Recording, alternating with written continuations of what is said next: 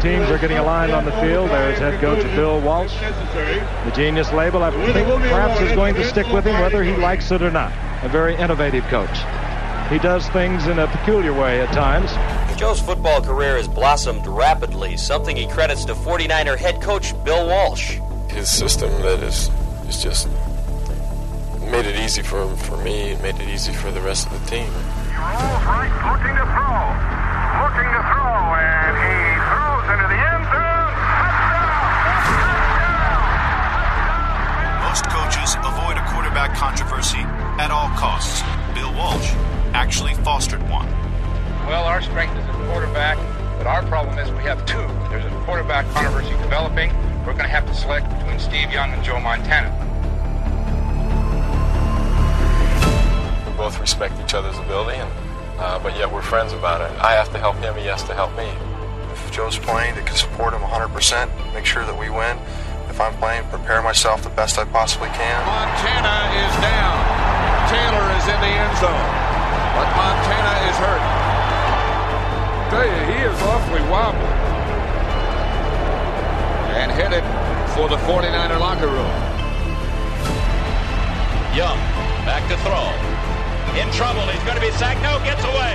He runs, gets away again, goes to the 40, gets away again, to the 35, cuts back at the 30, to the 20, the 50, the 10. I want to play desperately, and I'm going to try to drive everyone nuts till they give me a shot. I wanted to tell Joe, I didn't know, or I wouldn't have put us in his bind.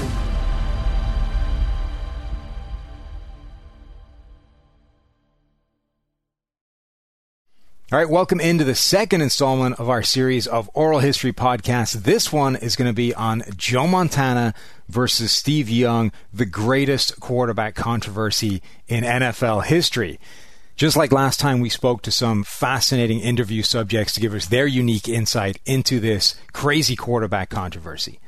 First, we spoke to Adam Lazarus, who literally wrote the book on this subject, a book entitled Best of Rivals, about Joe Montana versus Steve Young all the way throughout this controversy.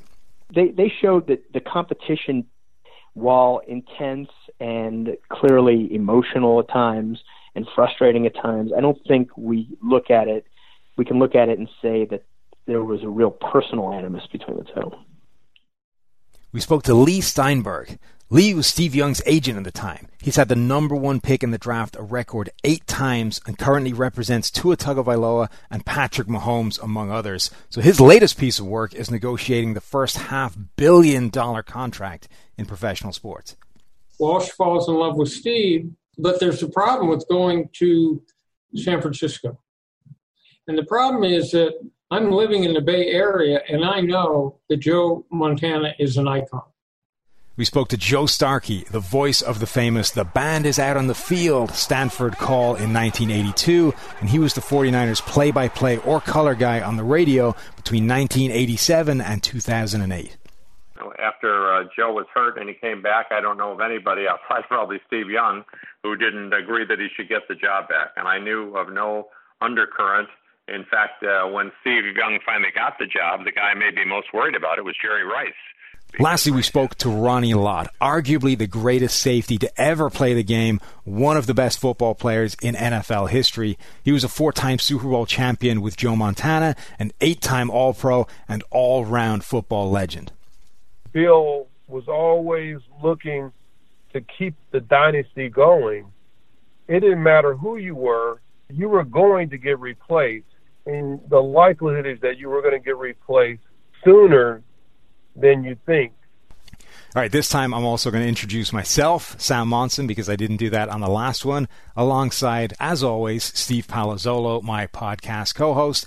Steve, this is one of the most fascinating topics, I think, in NFL history, and one, we're diving a little bit deeper into the archives. This is going back all the way to late 70s, early 80s for the start of Joe Montana, and then the kind of controversy itself back into the late 80s when they made that trade.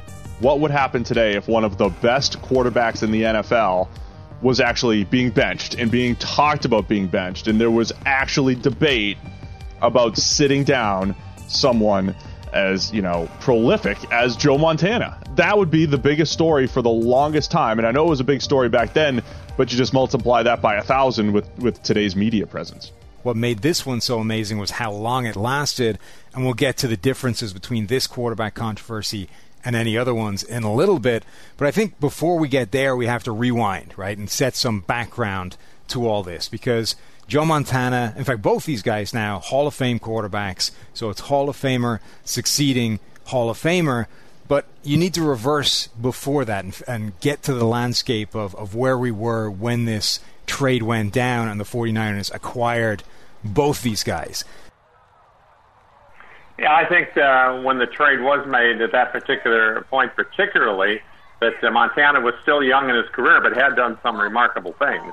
And in addition, Steve was really an unknown item because he was playing at Tampa, and that doesn't do you a lot of good because they weren't very good at that So, stage. first of all, you've got Joe Montana, and what made his legacy so amazing in San Francisco is that the 49ers had been kind of a nothing franchise before he arrived and before Bill Walsh arrived. They were the guys that brought the 49ers the first of those Super Bowls. And Bill Walsh on the shoulder. All right, that's the greatest feeling in the world. That's what it's all about. For this team, for this coach, for this owner, for this town. And then obviously they went on to win 4 with Joe Montana as the quarterback. But before he arrived, they hadn't had one. They were one of the NFL's franchises that hadn't had success until that point. So Montana winning that first Super Bowl started this beloved icon status that he had. And even when Steve Young arrived, he'd only won 2 of the 4, but that's 2 Super Bowls from nowhere. So he had this exalted legend status even at that time. He was certainly highly regarded, and he had already become iconic in San Francisco for bringing them 2 Super Bowls. He had been very well known and had been very good, and was probably in the discussion of becoming a Hall of Famer someday. But it wasn't until later in his career that he became the in the discussion for the greatest quarterback ever, and that comes simultaneously with the time that Young comes to town and sort of starts pushing him for his job. One thing that Bill Walsh did that might have been really smart and potentially stop this thing becoming acrimonious and becoming, an unworkable nightmare between Montana and Young is he would have his backup quarterback relay the signals into the starter, the calls during games. So whether it was Montana on the bench, whether it was Steve Young on the bench, that guy was invested in the game and didn't just get to sit there, festering about the fact that he wasn't on the field. There's Joe Montana there in the cap. He's giving the signals. He gets the play from Bill Walsh. Then he signals it in to Steve Young. Hey, he is not a happy camper right now. No, he's not. I mean, he said that he threw for 3 days. He felt that he could play, and then he was disappointed that he didn't get. I don't think that Walsh did this for that reason. I think he just wanted his backup to be invested in the game so that if he had to go in later, he was already there mentally. But I think it might have had that side effect that there are all these games where Montana's dressed, he's ready to play, but he's not. He's the backup, he's on the sideline, but he's in there relaying calls to Steve Young, and he's helping him. He's not, actively praying for his sabotage on the sideline. Every great quarterback essentially has been attached to a great coach, and it was Montana, it was Walsh, and they were doing it in an innovative fashion. And what's amazing about this Montana legend to me is that it's kind of built brick by brick, step by step, with these signature games all the way throughout his career. Go all the way back to college. Notre Dame, he's buried on the depth chart. He's still not a starter. 3rd and 4, Montana drops. He looks. Finds an open man, puts it downfield to McAfee at the 20, down to the 18-yard line. He has the first of these comebacks. 30-10 down against Air Force, ends up winning. Montana takes the last snap, falls on the ball, and the Air Force cadets and the Notre Dame Irish lucky to win. With the final score, Notre Dame 31, Air Force 30.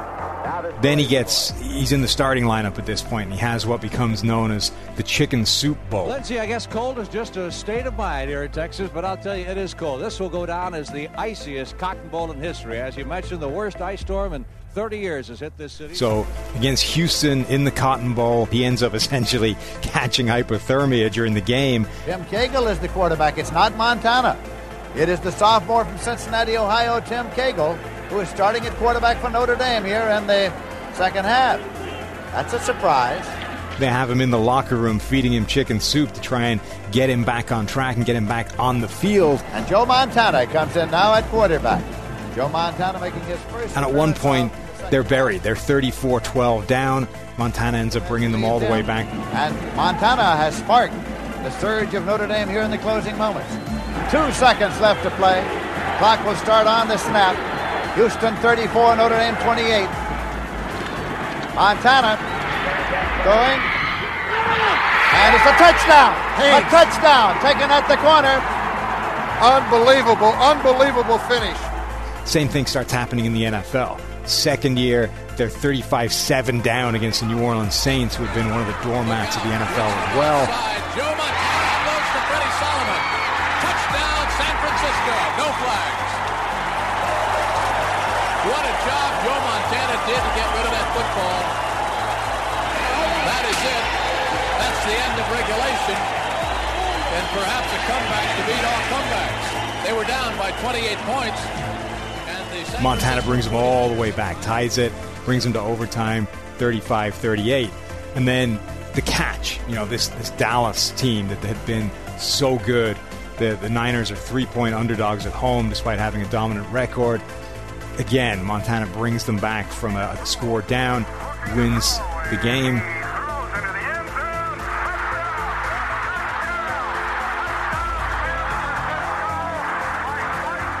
And then the Super Bowls, the same deal. We start seeing these comebacks in Super Bowls, including against poor old boss man Chris Collinsworth's Bengals. Montana leads them on this 92-yard drive, hits another touchdown for the go-ahead score, and that one. He's in motion. Montana, touchdown, John Taylor.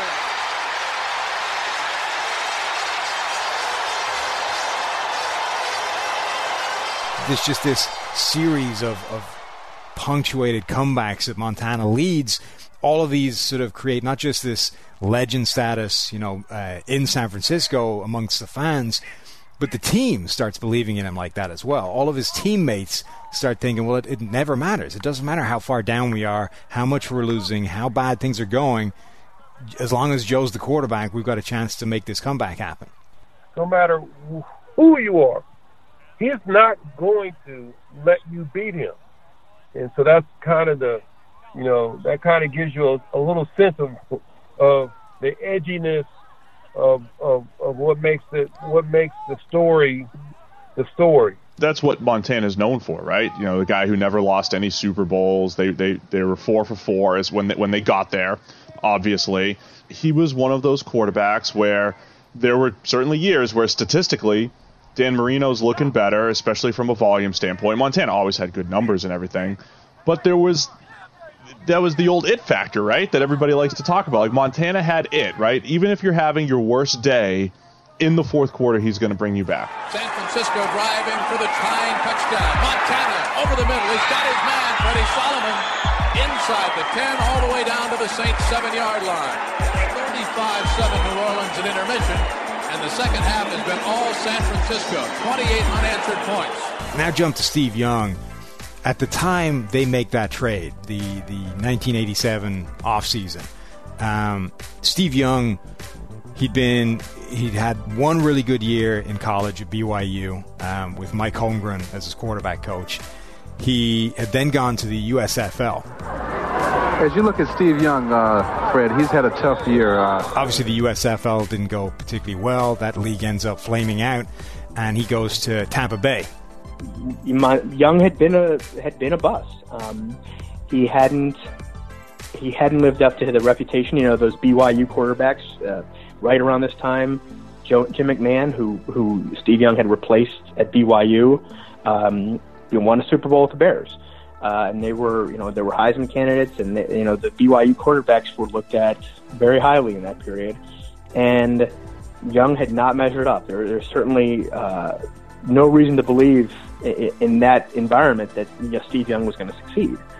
San Diego Chargers were interested in him. The St. Louis Cardinals were interested in him. There were a series of teams And my whole point was that Tampa took less from the 49ers than they would have gotten in trade from other teams because we were pushing them to honor the initial commitment Culverhouse had made to Young. What Steve didn't recognize was he was going to have to beat Joe. I can't help but think if the PFF NFL podcast was around back in the late 80s and we were discussing this stuff, would we be sitting there saying, Bill Walsh is crazy? You have an established commodity in Joe Montana, and you're taking Steve Young, who showed nothing with the Bucs, right? And you're just banking on his upside. I think Bill Walsh was essentially your hero in terms of I want competition. I want the best opportunity of getting a quality quarterback regardless of what it does to anybody's feelings. So, one, it wasn't a Steve Young specific thing. Like the 49ers were looking for a quarterback, and it wasn't necessarily Steve Young. Steve Young was the one they ended up with, but at one point they were in the Vinny Testaverde sweepstakes, at the top of that draft. They apparently tried to get Jim Everett at one point from the Rams. The one guy I remember, it's in the book, is Dan Fouts. Because they had Bill Walsh and because they had the talent they had a young Jerry Rice, they had Ronnie Lott, they had Roger Craig, they had a great offensive line, they had great defensive players. I think they thought we can win without Joe Montana. We just need someone healthy under center to lead us if Montana keeps getting hurt like this. They were looking for a Montana replacement, and one of the reasons was because Montana had back surgery. People are talking about this as a career ender. He ends up coming back in the same season because doctors said he was crazy to come back. We should not lose sight of for Joe Montana is last year on the 15th of September. He went into the hospital to have back surgery for a ruptured disc and to widen his spinal canal. Less than 2 months later, he started against the St. Louis Cardinals, threw 3 touchdown passes, and was named the NFC Player of the Week. His surgeon said he was crazy, right? And most everyone else... Then he has a second back surgery as well. Bill Walsh apparently tells Steve Young and Steve Young's camp this guy is not going to be able to play anymore. Now, there's debate as to whether he believed that or whether this was like, this is what I need to tell this guy to get him in the door. On the basis of thinking that Joe is going to retire, Steve then pushes Tampa to make the trade with the 49ers.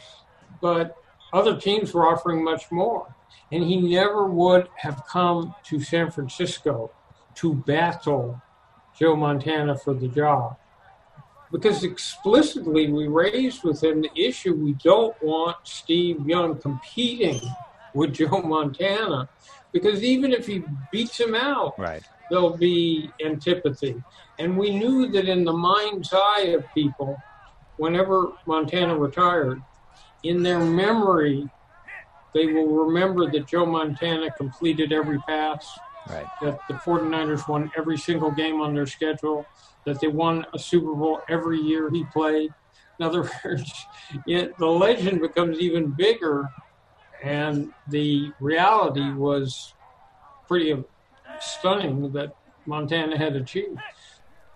Well, one thing that Bill Walsh always stated when asking about his feelings about his quarterback and really any player on the team was he had a theory that he believed from start to finish. In fact, he used to give talks about it.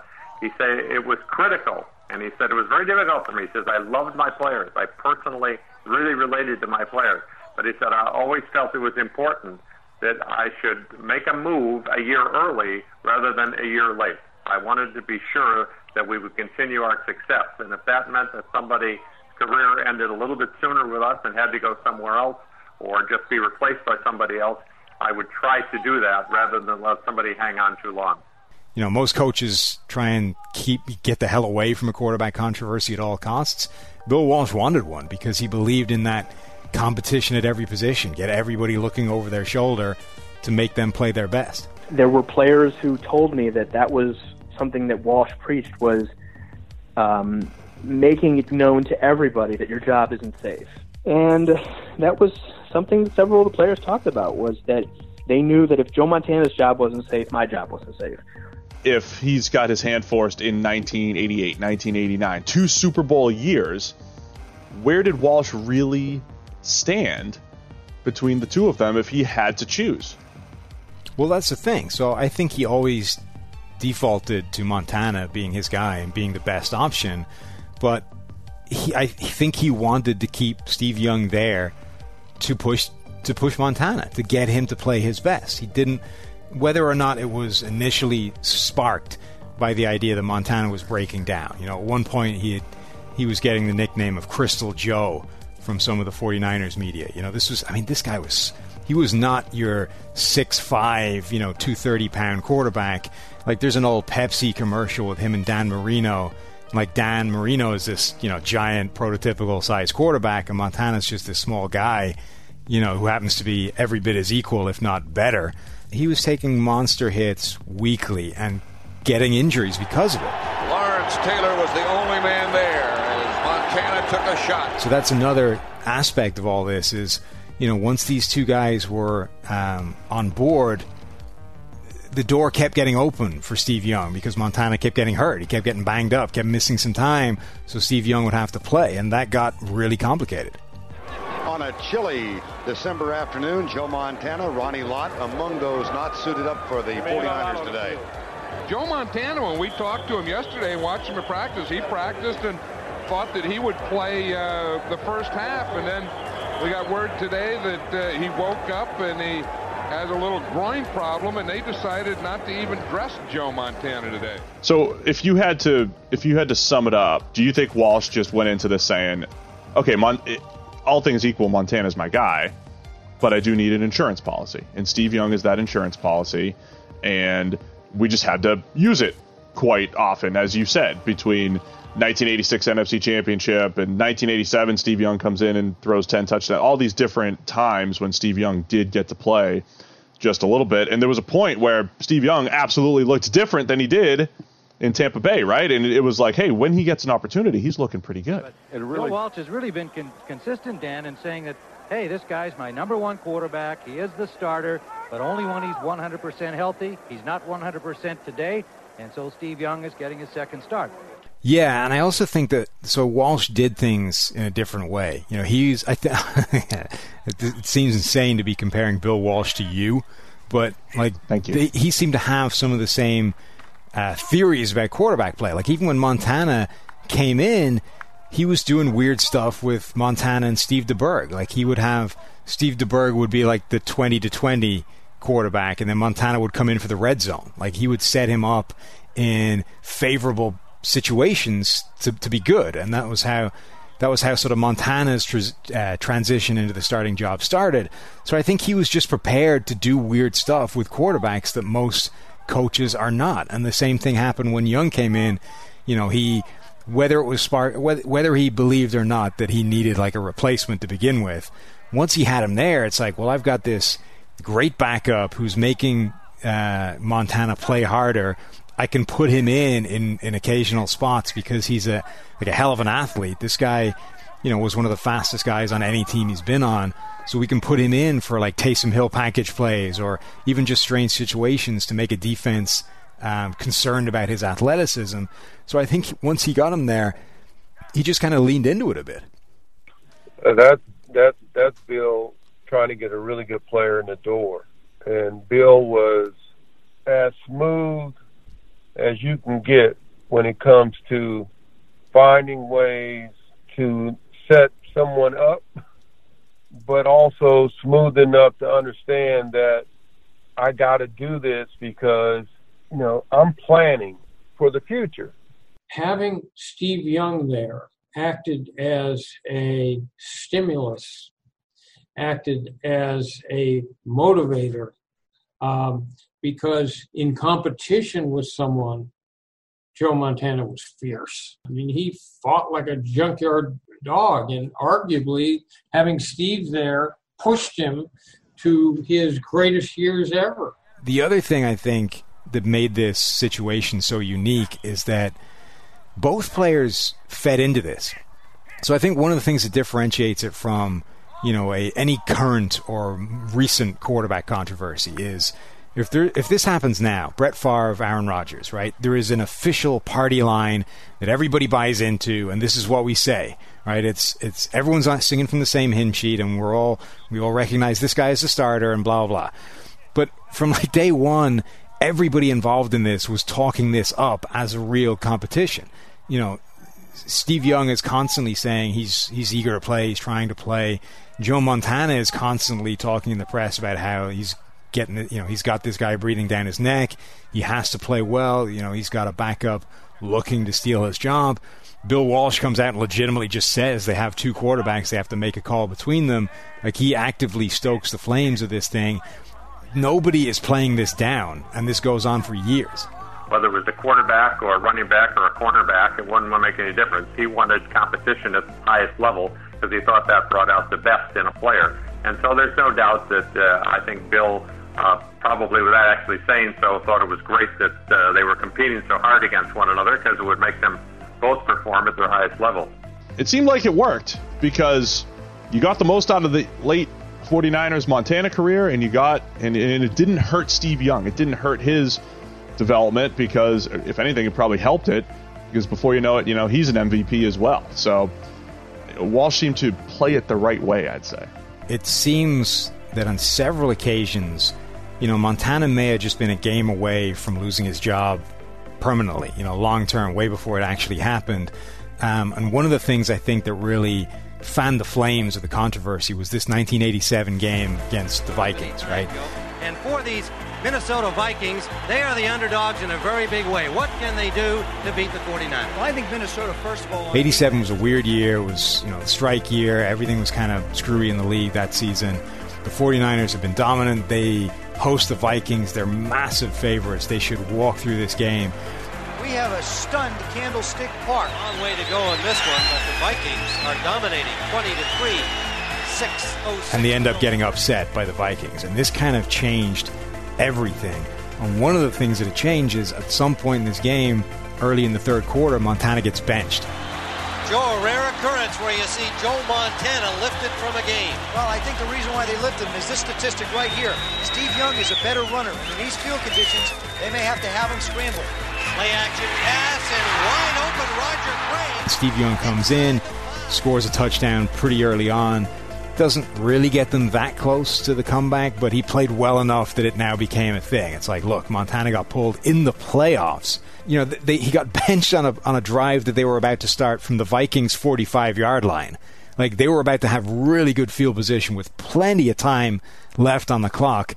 At the minimum, it seems like you should be giving Montana that, advantageous drive to see if he can start something and then figure out what you want to do. But instead, he pulls him, sends in Steve Young, and that is like, pouring gas on this quarterback controversy.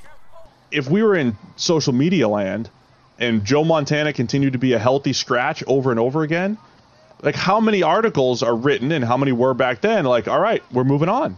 I don't even know if they weren't even calling it a dynasty back then. They only had 2 Super Bowls. They hadn't won since 1984. So in 88, they're saying, all right, Montana's had his run with the Niners. It must be over with Steve Young now taking over, and that couldn't have been further from the truth.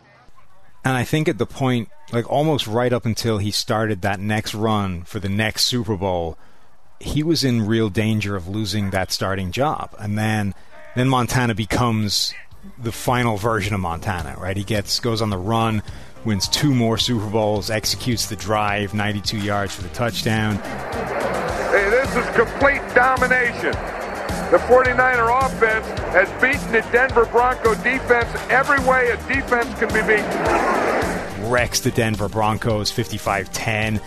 Now Montana is Montana. He's secure. He's MVP again. He is unimpeachable at this point. But then the door gets firmly opened for Steve Young, right? Montana finally gets an injury that puts him out for an extended period of time, an elbow injury. Literally doesn't play for 2 years. And Montana still on his hands and knees. I'll tell you, that is the one we know about Joe Montana. We know about and during that 2-year period, Steve Young comes in, looks fantastic, wins MVP himself, but the team regresses. The team doesn't win a Super Bowl, so it almost doesn't count. And what I think was truly insane to me is they were genuinely thinking about benching the reigning MVP to put Montana back in the lineup. And that was the effect of sitting behind an icon. They were giving that job to Montana. And when you looked at the reaction of writers and fans and everyone else, it was like, from my perspective, why even fight this? Just Montana's team. It took Montana essentially requesting a trade to stop the chaos. Like, they wanted them to compete for the job again. Then it almost became Montana's job to lose again. It had gone from, well, of course Steve Young's the quarterback, he's the MVP, to, you know, legitimate people, including the owner, Eddie DeBartolo, wanted, you know, Joe Montana was the guy. They wanted him back in the lineup. It started at that point, I think, to really divide the locker room. You had this new generation, you know, the Pepsi generation, and the old Coke bottles, and the, you know, the old guys. I mean, it was going to be hard for Steve to play, and I think the reason they let Joe go to Kansas City was that was the only way that I think that he could be comfortable. So it was dividing the locker room, and ultimately Montana just went, look, if I'm not guaranteed the starting position, trade me away. Look, the Chiefs are going to make an offer. There's other teams in this. I want a starting job at this point, even if it's not in San Francisco. For a minute there, it looked like, hey, yeah, it's not necessarily the wrong move going Young over Montana, because Montana's fragile and retired at this point. But is Steve Young going to be able to do what Joe Montana did? Was Joe Montana's Joe Cool fourth quarter comebacks, the special that he brought, was that a big difference between him and Steve Young? And Steve Young didn't have more than just that one Super Bowl, but he got it. You know, he got that Super Bowl, and wasn't as dramatic as Joe Montana's, but no, he showed that they could win with him. Yeah, Steve Young's arc in all this is really fascinating because we've had the USFL, we've had Tampa Bay, we've had this series of failures, of disappointments, and then he has to sit behind Joe Montana for years, and it's eating him alive. There was one point where we were at a Chinese restaurant in Palo Alto, and we're out to dinner, and Steve looks across the table at me and he says, "Don't feel obligated to continue representing me." I'm like, what? And he said, you know, I know you expected me to be a starter, and here I am sitting behind Joe Montana. And I said, Steve, are you kidding? This relationship is through thick and thin. This is for, you know, the life and your career. But at a certain point, I mean, you know, that's how frustrated he was. But it probably makes him better.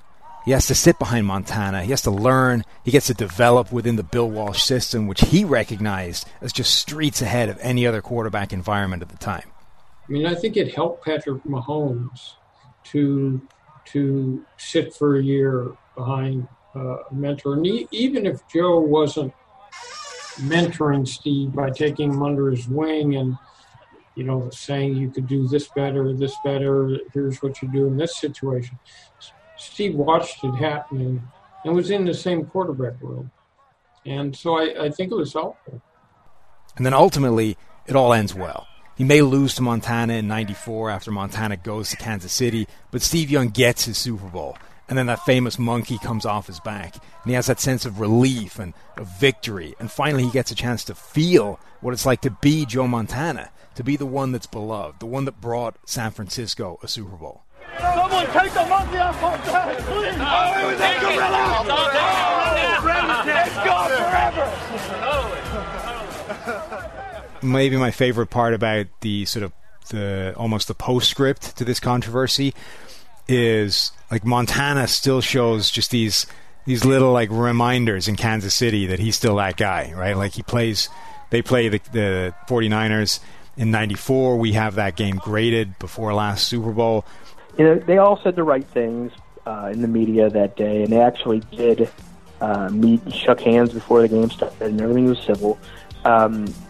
And Montana didn't, you know, go out of his way to tell the players, you know, I got to win this game, because he would never do that. But there were players in the Chiefs locker room who told me, we knew this was an important game for Joe, that it wasn't just another regular season game.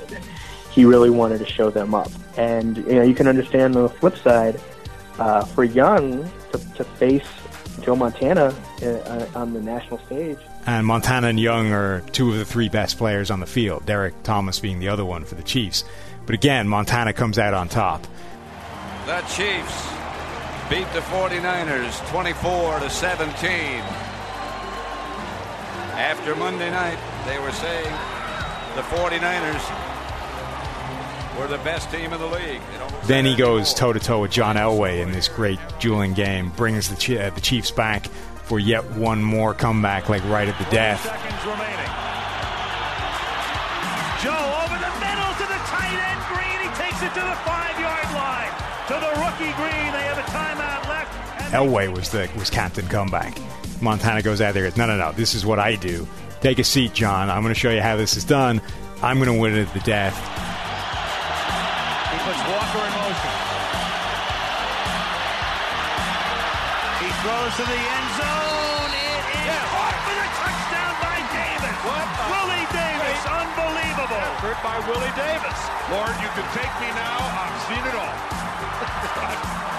Ben Smith with the coverage. Davis makes a great catch. Just gets into the end zone. The throw is right there. Amazing.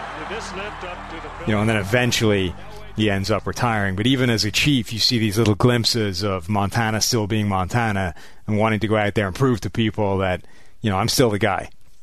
Montana still had a little bit, left. But that was when you started to see, okay, the transition did make sense. So, when you look back at it, from a timing standpoint, and Bill Walsh is gone by that point, right? It's George Seifert. But did they play it right? Did they play it right all the way through, whether it's 1987, 88, 89, all the way to the point where, okay, Steve Young is forced to take over, and then at that point, he's not relinquishing the job, but even though they were going to open it back up to Joe, did they make the right moves all along the way? They end up getting the best insurance policy in football at a time where Joe Montana was starting to break down, starting to get fragile, starting to suffer injuries.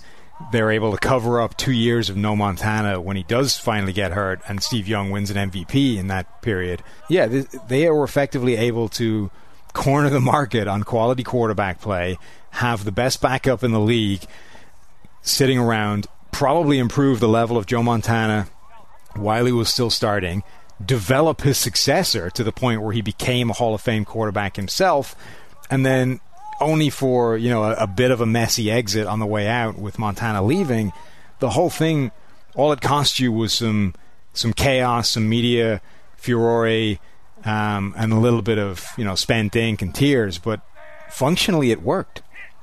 You have to credit the overall system, environment, Jerry Rice, the playmakers that were there, plus the fact that Montana was perfect for what they were doing. And again, I think it would be crazy on the surface to take a Steve Young who did not have, 3 touchdowns versus 8 interceptions in his first season with Tampa Bay, 8 versus 13, completing in the low 50s. He looked statistically in the NFL nothing like a future Hall of Famer. But for Bill Walsh to go in on him and say, I see the skills. I see the skills that can translate. I see the athleticism, too. We didn't even add that component, right? Montana could move around, but Steve Young could scramble and pick up yards and be an actual weapon, as a runner. And then to develop not just the accuracy, not just the completion percentage, but the accuracy to put the ball on Jerry Rice's front number the way you're supposed to in the system so he can catch and run. To me, all of that is the fascinating part about this whole thing. Montana's great, but the fact that you could actually take a guy who right now looks like a Taysom Hill or a Josh Allen and pure upside and potential and actually develop him and have him reach that upside and have him reach the Hall of Fame, I think that's incredible by everyone involved. So there we go. And that's going to do it for our second episode of An Oral History. This one, Joe Montana versus Steve Young, the most intriguing quarterback controversy in NFL history. Thanks to Steve for being a part of this podcast. Thanks to Tyler Sobchak for putting it all together. And thanks to the people that we interviewed, Ronnie Lott, Adam Lazarus, Lee Steinberg, and Joe Starkey. Hopefully you've enjoyed this episode. Let us know. Go to the comment section, leave us a positive review. Let us know what you thought. Send an email to podcasts@pff.com or send me a message on Twitter @PFF_Sam. Hope you've enjoyed this one. Talk to you again soon.